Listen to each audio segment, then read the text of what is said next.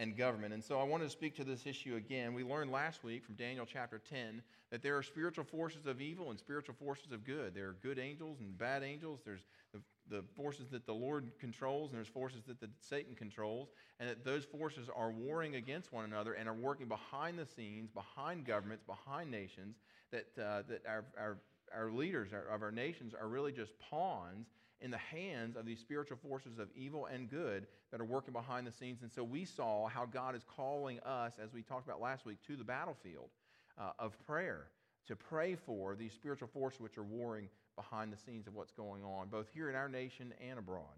And so this week we're going to talk about what David talks about here in Psalm chapter 11 and verse 3. And so before we get to that, I'm going to have y'all stand, if you would. Just a real short verse. Not going to take us very long to read it. But again, this is our opportunity as we stand each and every week to acknowledge that the Bible is where truth comes from. That, yeah, there are many sources of truth in our world, that people have their opinions, but that their opinions don't matter. And I hope that you're becoming more bold to tell people that. When they begin to express their opinion, to say, hold on, let me time out, let me stop you right there. Your opinion's not going to get you to heaven. Your opinion's not going to make your life better for you. Your opinion in the grand scheme of things, in the eternal picture of things, your opinion does not matter. There's only one person whose opinion matters, and that's the Lord Jesus Christ. And we don't have to wonder what his opinion is because he wrote it down. All right, good. Y'all been listening. All right, so let's read together Psalm chapter 11 and verse 3. And what's happening here in this verse is David, the psalmist, is watching his culture decay. He's watching his culture fall into moral corruption. He's watching as the powers of the unrighteous powers are taking control of civil governments. And so he's watching all of this stuff unfold in front of him. And so he shares these words with us. Psalm chapter 11 verse 3. Let's read together David's statement here. When the foundations are being destroyed, what can the righteous do? Okay, you may be seated. Thank you so much. Notice that something has happened in David's world, okay? Look at verse 3. He says that the foundations have been destroyed. And the foundations that he's talking about here are the moral foundations of his society. That the professors from Harvard and the theological professors from Emory have walked into this room of society and have begun to tinker with the text, have begun to tinker with orthodoxy. They think they know better than God and how we ought to run our lives. And so they've begun to tell the populace what their itching ears want to hear. And so David is saying, look, the foundations, the very principles upon which our lives ought to be built are being eroded away underneath of us. And so in a scenario like that, he asks the question, what then can the righteous do? And so that's what we're going to talk about this morning is first, what are those foundations in America, those biblical foundations that are being eroded? And then secondly, what difference does all that make to your life and mine?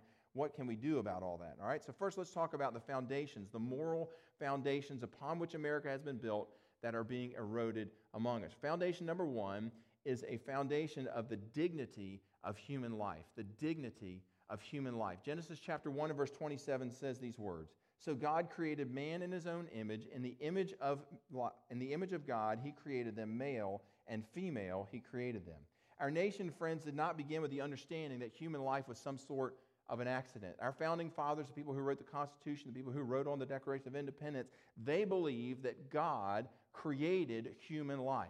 That human life is not just a result of some sort of process of evolution or whatever that did not have human beings in mind, but rather that God created each and every one of us. And because of that foundational belief, they believe that every human life has dignity. They believe that every human life has worth. They believe that every human life has value because we are created in the image of Almighty God. That's what the Scripture teaches us.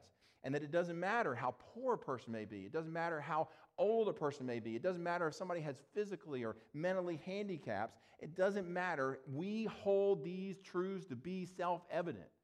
Sound familiar? Self-evident means obvious, that everybody knows this. And so these are the writers of our Constitution writing this. We hold these truths to be self-evident, that all men are created. See, they had this foundational principle belief that there's a dignity to all of human life, and that dignity of human life is because we are created in the image of our Creator. That all men are created equal, that they are endowed, that is given by our Creator, with certain inalienable rights. So these guys who wrote the Constitution were very much informed, very much influenced by the teachings of Scripture. Calvin Coolidge once said, "The foundations of our society and our government rest so much on the teachings of the Bible that it would be difficult to support those foundations if the faith in the Bible's teachings would cease to be practically universal in our country." What he's saying there is, if our country no longer regarded the Bible as authoritative, then what's going to happen is the foundational principles upon which our country have been built are going to begin to erode out from underneath us. And that's part of what we're seeing in our world today. Patrick Henry said, and I quote, "It cannot be emphasized too strongly or too often that this great nation was founded not by religionists, but by Christians, and not by religions, plural, but by the gospel of Jesus Christ." Wow, that was Patrick Henry who wrote that down. So the first of these foundations is the dignity of all lives and of all men. And this is a biblical foundation. Now, tragically, the sacred foundation of this was violated in our country for over 200 years when America engaged in slavery. We basically said that all of human life doesn't have the same value. We basically said that all of human life doesn't matter the same way. And so that was a scourge upon our nation for 200 years. But fortunately, even though that was legal at one time, that has been corrected. However, there's a new scourge that has entered into our country with a lack of dignity for human life, and that is the scourge of legalized abortion. Since 1973, when abortion was legalized in the U.S., more than 10 times more Americans have been killed, babies have been killed in abortion clinics, than those that ever died in all the wars that America has ever fought. Think about that. More babies have been killed. 10 times more babies have been killed in abortion clinics than those that have died in all the wars that America has ever fought since 1973. The bottom line is that the scourge of abortion represents a curse on our society that is just as sinful and that is just as heinous as the curse of slavery was 150 years ago. And we must understand, friends, that in opposing abortion, we are not just taking a stand against something bad. We are taking a stand against something bad, but it's much more deeper than that. We are fighting to preserve a fundamental principle, and that principle is the dignity of all human life, even the life of the unborn. Now, hear me out here. There are places where the Bible gives us freedom, friends, to exercise a difference of opinion. But abortion is not one of those areas. The Scripture is very clear that God looks at the little baby in a mother's womb as a human being, and the taking of that life is nothing short of murder. And a society that says, hey, look, we're going to legalize that. We're going to make that possible for people to do. Friends, that's a society that has allowed that foundation, that biblical foundation of human life, the dignity of human life, to erode right under our own noses. And as Christians, we need to continue to oppose abortion politically in hopes that one day it will be illegal again in this country. Amen? And so, let me just say it. I've said this here before. If there are two candidates standing on the stage, and I don't care if it's at the top of the ticket or somewhere down the ticket, if there's two candidates standing on the stage and one of them is for the murder of the unborn and one of them is for pro-life, that's the end of the choice. I don't care what the rest of their policies are. This is the most seminal issue for us as a people. I mean, because this is dealing with a fundamental principle on which our country was born, the dignity of all of human life. And that's how big this issue is. It is a scourge upon our nation, and we need to eradicate that. Now, moral foundation number 2 that's being eroded away in America is the foundation of the traditional nuclear family. The traditional nuclear family. You know, America was founded on the principle of the traditional nuclear family, and that means one man married to one woman and raising their children to be honorable, stable, contributing members of society. President Ronald Reagan said it this way, and I quote, "The family has always been the cornerstone of American society. Today, more than ever, it is essential that each of us remember that the strength of our families is vital to the strength of our nations." Friends, as we know, this foundation is under serious attack in America today. Just 2 summers ago, our Supreme Court showed us its political hand and voted a 5-4 decision for marriage to be redefined to include gay marriage, something that the Bible calls detestable. Well, David asked the question, if the foundations be destroyed, what can the righteous do? Friends, one thing we can do about this foundation being threatened is that we can vote for political candidates who openly and unashamedly support traditional family values. Folks, if every Christian across this country would get together on these seminal issues and would vote as one block, our politicians would have no choice but to reverse some of these decisions that have been made. No choice. Christians need to get together on these issues. They could not be passing laws that so openly defy what God's Word teaches us. They couldn't do it. But you know, when it comes to family issues, like as Christians, we need to be careful that we're not just talking about what we're against, but we also need to be talking about what we are for. We need to be talking about what we're for, that we are for some things as well, that we're for those things that produce healthy, functional families, that we encourage healthy, functional families, and we've got to help people create healthy, functional families. And that's why here at Hebron, we believe so strongly in our Little K program, in our Kidmo program, in our Wednesday night program, in all the different areas, our VBS, our Egg Drop, all these sorts of things that are designed to help young people come together with other Christians that are like-minded, that share the same values, and come together, learn about God's Word, invest in relationships, build relationships to learn the truth of God's Word. Number 3, the moral foundation that's being eroded in America is Bible-centered public morality. So a Bible-centered public morality. That is, that the culture as a whole holds these biblical values. And so this is one of the things that's being eroded. President John Adams said, and I quote, "Our Constitution was made only for a moral and religious people. It is wholly inadequate for any other." What's he mean? Well, what President Adams meant is that America was founded, number 3, on the expectation that its citizens would have a biblical value system, and that there's no way to govern the people of America with all the liberties that are given them as a result of our republic.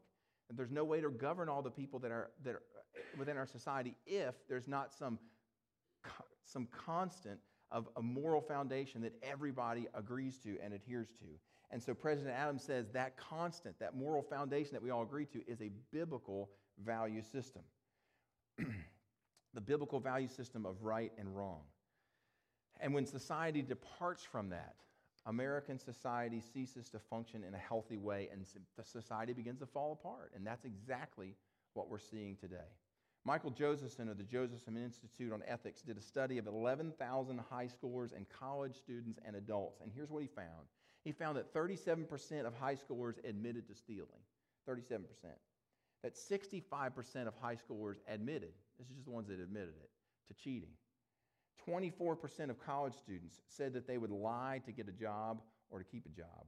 47% of adults said that they would allow an auto body repair shop to include in some of the insurance claim some unrelated expenses to perhaps the accident that had taken place. What's all this mean? It means that we now live in a society where cheaters do prosper and where honesty is no longer the best policy. And so our children are being raised in a society where these principles are backward. And so this is one of those foundations that's being destroyed. Stephen Carter of Yale University said, remember this is coming from Yale, a society that ignores the moral side of life is going down the tubes. Wow. Yale even has figured out that what the Bible's been saying all along is true. Friends, when you look around at American society today, the public school system has been handcuffed in their role in teaching and proliferating biblical moral values. Our public institutions care more about what's politically correct than they do about what is morally correct and taking a stand for morality. And it seems that our elected officials are more concerned with being reelected than they are in taking a stand for what is morally right and what is morally wrong. And so what that means is that the job of teaching and reinforcing and promoting true biblical morality, this job has fallen almost exclusively now to us as the church, as the people of God living in a godless society.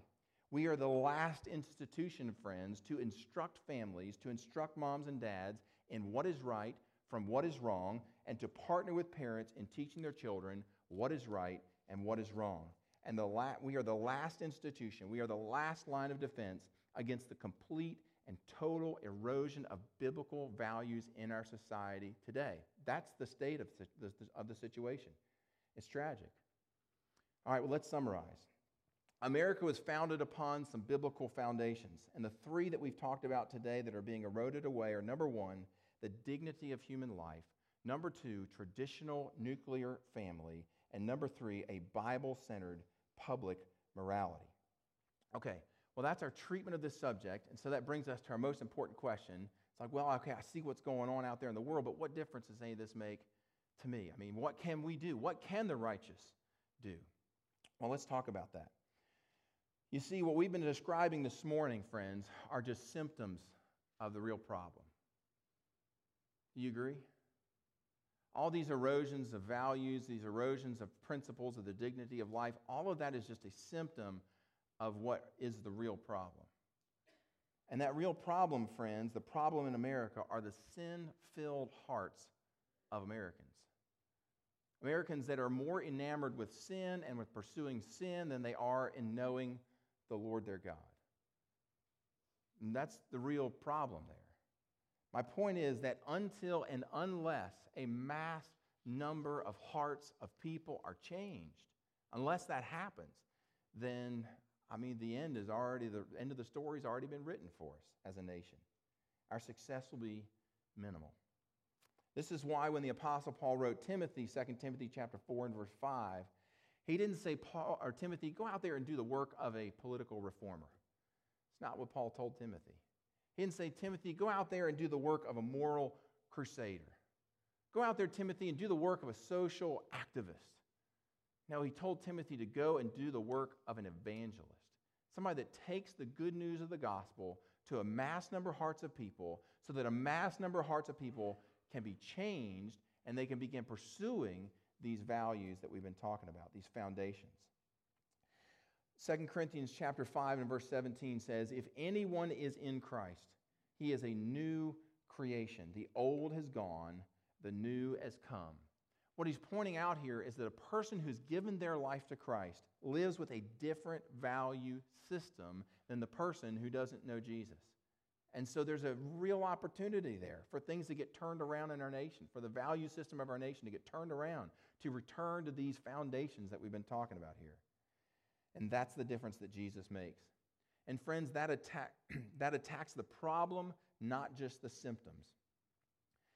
Let me back up for just a minute, though, because the Bible says that God wants to change the mass number of hearts of people.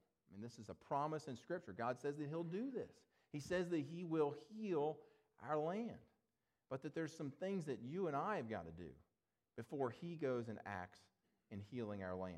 If you have your Bibles, flip over to 2 Chronicles chapter 7 and verse 14. It's a familiar passage of Scripture. I just really want to remind you, I want to review what the Scripture says here. God says, here's what you do. You want me to heal your land? Well, here's the things that you need to do. He says, if my people who are called by my name, so this is assignment for us, for the Christians, for the believers. This isn't God talking to the folks out there. This is God talking to the people in here. He says, if my people who are called by my name will pray, will seek my face, will turn from their wicked ways, then here's the promise. God says, I will hear from heaven, I will forgive their sin, and I will heal their land. God didn't say, I might hear. Like if you go and you do these things, I might hear from heaven. He didn't say, hey, if you go and do these things, maybe, I'll think about it. God didn't say, hey, look, if you go out there and do these things, then maybe I'll forgive you. It's not what God said. God said, if you do your part, I will do my part. I'll do what you're counting on me to do. I will heal your land. You think He can do it? I believe that He can. And I'm trusting that He can. And so look at what we've got to do. Number one, in that verse, we need to show humility. We need to show humility. Number two, we need to pray. We need to go to the Lord corporately, individually, in prayer. Number three, it says we need to seek God's face.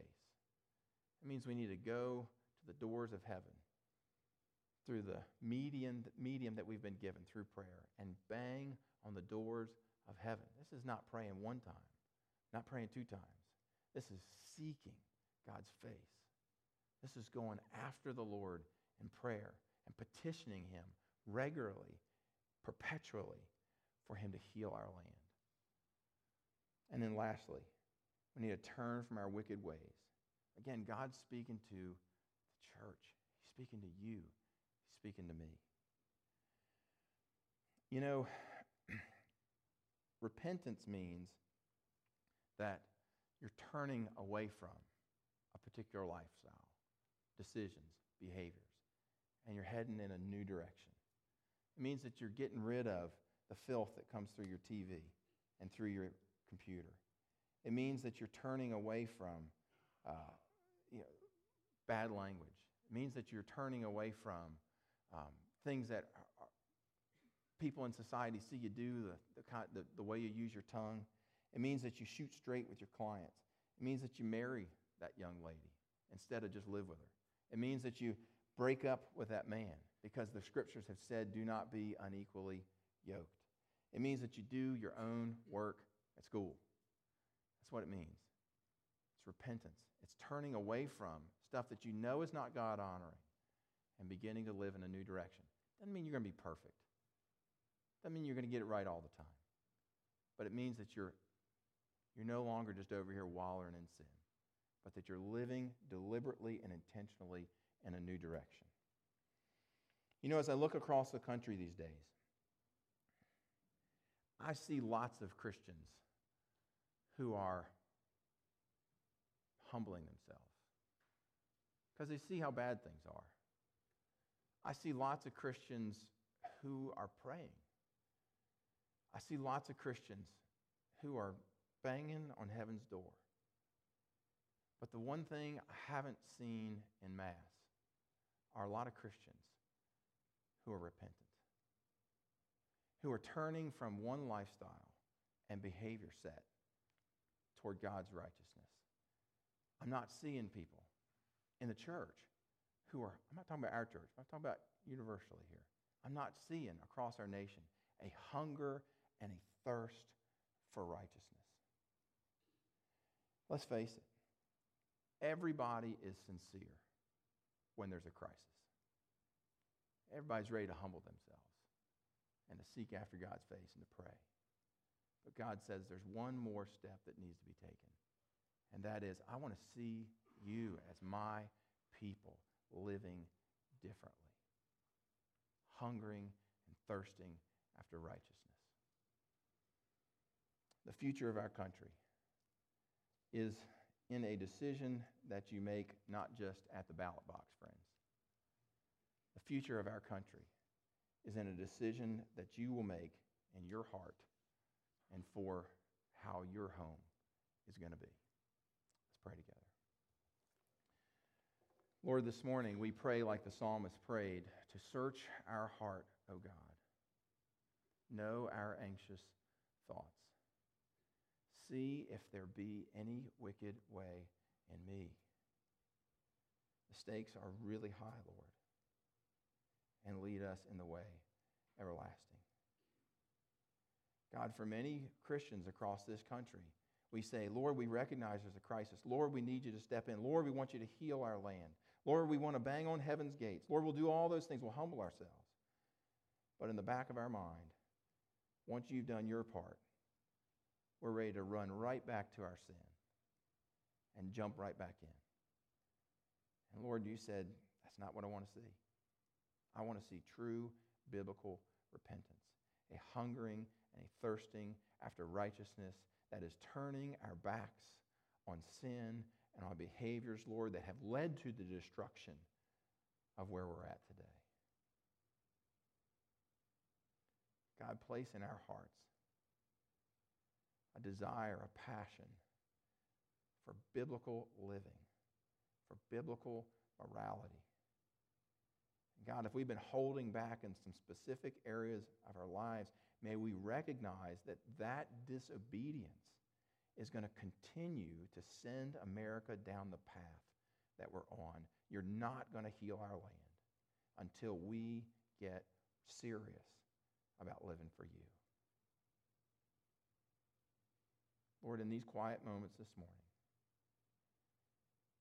if there's something, Lord, in our life that's not honoring to you, we ask, Holy Spirit, that you place your finger on it, that we would hand it over, we would loosen our grip, that we would say, okay, God, okay, I want to live for you. And then, Lord, we can watch as you do the business of healing our land. We pray this in Christ's holy name.